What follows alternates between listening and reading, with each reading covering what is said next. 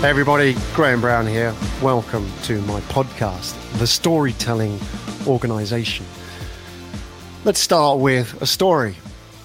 So in his book, The Starfish and the Spider, Rod Beckstrom, the author, encounters a group of French tech executives in the early days of the internet. He explains to them how the internet works. He explains to them the concept of the internet. And after much scratching of their heads, they turn around to him and say, "So who is the president of this internet?" And really, that's the journey that we're going to take today, is understanding that the internet, organizations, teams, ecosystems are often highly effective yet decentralized communication platforms. So the internet itself is out there and it exists without a president, without a human authority, yet it's so essential to business and it's essential to everything that we do. It's essential to this. Me talking to you now is all thanks to the internet. There isn't a CEO of the internet controlling this. So how is that possible? And how does that affect how we should be communicating today? And that is the essence of digital transformation. A lot of people talk about digital transformation. They talk about it as a technology, but it isn't. Digital transformation is about people. Let me explain. Look at the word itself, transform. Trans means to change and form means shape. So digital transformation is the changing shape of business caused by digital technology. So the digital transformation of communication is the changing shape of communication caused by digital technology. Technology such as what's touching you and me right now, the internet. And this is the difference. What this journey, what this podcast is about. The Storytelling Organization is about not just doing digital, but being digital. Back in those early days when Beckstrom was talking to the French tech executives, I was also working in the internet. In 1998, I started a business selling websites. In those days, you could pick up a phone, make 100 calls a day. Maybe you're lucky and get through to 5 people. But then you could go and pitch them the idea of having a website. And in those days, it worked. Now, the websites back then were a little bit different. There were only, in 1998, 5 million websites in the world. If you look at most websites and the websites that we sold to these companies, they were very simple. Often I would pitch them a grand idea. Maybe they could sell things on their website, but most people were very much okay with the idea of you taking their brochure, scanning that brochure, and then uploading the images to the website. And that was called brochureware. And in those days, companies would pay thousands for those kind of things. But it was a different world. In 1998, most people searched on the internet for store opening hours. If you wanted to know about a company or a store, that was the most trafficked search terms, because back then it was so much easier, as it is today, to go to the website, look up the address and the store opening hours than it was to pick up the phone the switchboard and get through to a person who may not work at the store, may be busy, may not have the information. So what were websites back in 1998? As they are today, they are more effective human communication interfaces than the alternatives that came before them. The website was more effective than picking up the phone, but it's still humans speaking to humans. Today, there are 5 million podcasts in the world, the same amount of websites as they were in 1998. But people aren't searching for simple things like store opening hours anymore. Audiences today are far more demanding and complex. They want to know, what are your views on diversity? What are you doing about climate change? And who are the humans inside your organization? These matter. These matter to customers. These matter to potential hires. These matter to investors. These matter to your whole ecosystem, the community of people around you.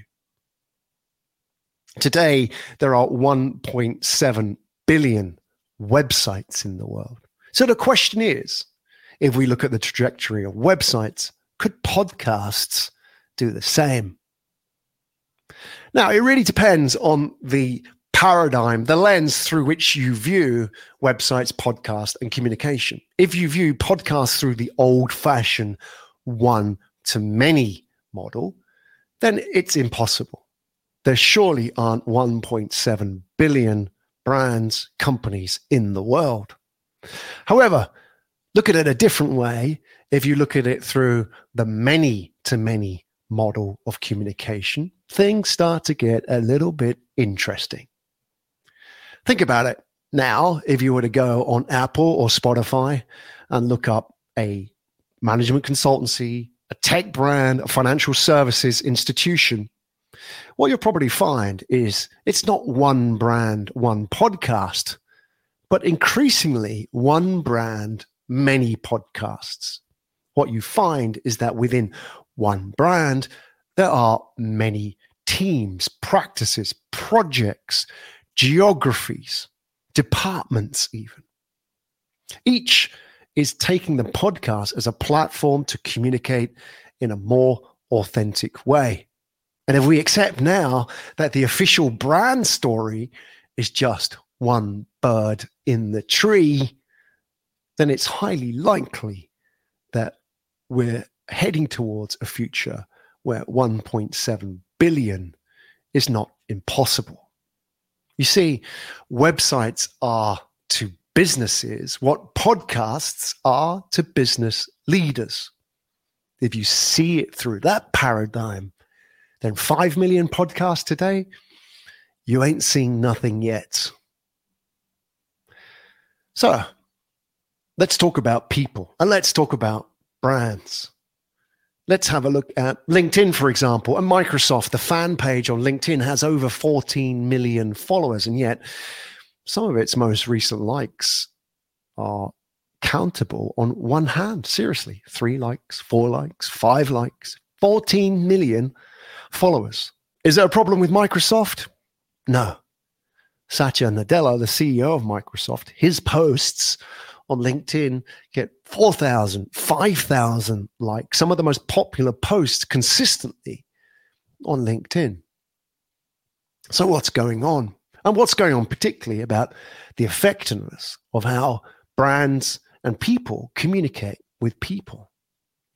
Well, the reality is today that brands, logos, big idea advertising as we once knew it, they mean much less today than the experience we as consumers, we as potential hires, we as investors or people within the ecosystem have of the brand through that brand's own people. People are the brand. So what makes more sense? An official brand story told through an actor or a hired influencer? That's how we've been doing it for 70 years. Do we believe anymore? Do we find those people authentic? Or do we believe an official brand story that's told through its people in its own unique, authentic, and human way? You see, the key here is, how do we use podcasts and digital communication, the tools, the technology, to influence and connect the people around us? It's all about the difference between doing digital and being digital. See, the answer lies not in giving your brand a voice, which seems to be a very common answer to, how could I use a podcast? Your brand has a voice. It's had a voice for years. It's been advertising, press releases, events. It has a voice. But people aren't necessarily listening to that voice anymore. Don't give your brand a voice. Give your people a voice. This is the storytelling organization. And it's a journey that doesn't start with the advent of podcasts. It goes back. You've got to go way back to understand that how we as brands and organizations have been communicating with our audiences for decades. In the old days, there was, for those of you old enough, the Pepsi generation. Pepsi at one time spent $7.5 million on one advert, which was aired on MTV starring Madonna.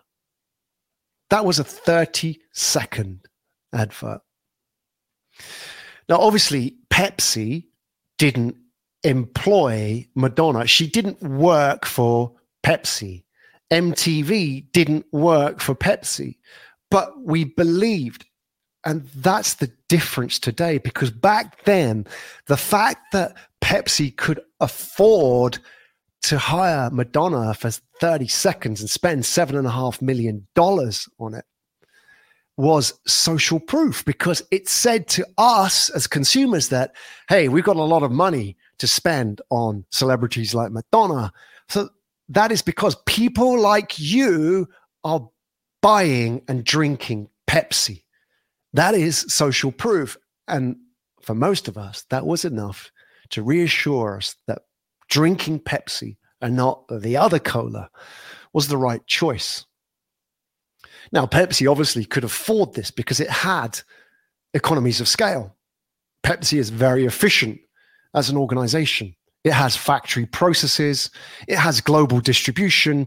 It understands its unit economics very well. But today, in the 21st century, we've reached peak efficiency. There are no more gains to being just a little bit more efficient. Leave that to the machines. Leave that to the AI. Leave that to the algorithms.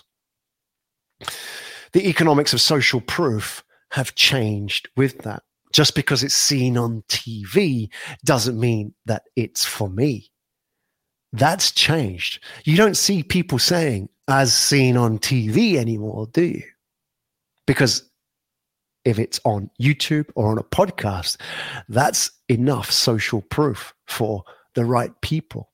And that's how you find your tribe. How I find my tribe, like most people, like you, is someone somewhere plants a flag about something that matters to me or you, creates a conversation that people care about and people rally round. That's what a podcast is. It's not content, it's a connection. You know what? The total addressable market for tools that connect us is about 8 billion people. So in these tribes, in these identity communities, people like me listen to podcasts like these. The landscape has changed from brands that earn social proof because of economies of efficiency to brands that earn social proof through economies of authenticity. After peak efficiency, the age of authenticity. I see a future where the future brand is not one monolithic official story. We have to embrace the unofficial. We have to empower those narratives. I don't see a brand being effective as a tightly controlled pipeline of information, but a platform to curate conversations within a community. 1.7 billion podcasts, maybe in a many-to-many world where organizations are platforms, not pipelines. They adopt not just the shape, but the mindset of what it means to be digital, where organizations encourage a diversity of voice, where they accept that there are multiple narratives that don't conflict with the official story, that actually add to it, enhance it, give people a different interpretation of it that are relevant to a different tribe of people. And each of these organizations unlock their own human potential. And that is what this podcast is about, a journey into the world of the storytelling organization, the digital transformation of communication. How are leading brands and organizations embracing the new shape of business communication brought about by digital technology? And all this time, we've adopted this traditional mindset, new media, but business as usual. All this time, we've been chasing influences outside the organization. Actors, creative directors, influencers. When the most important people are the people, the influencers inside the four walls of our organization. And that's the difference between doing digital and being digital. So let's break down those walls and give our people a voice.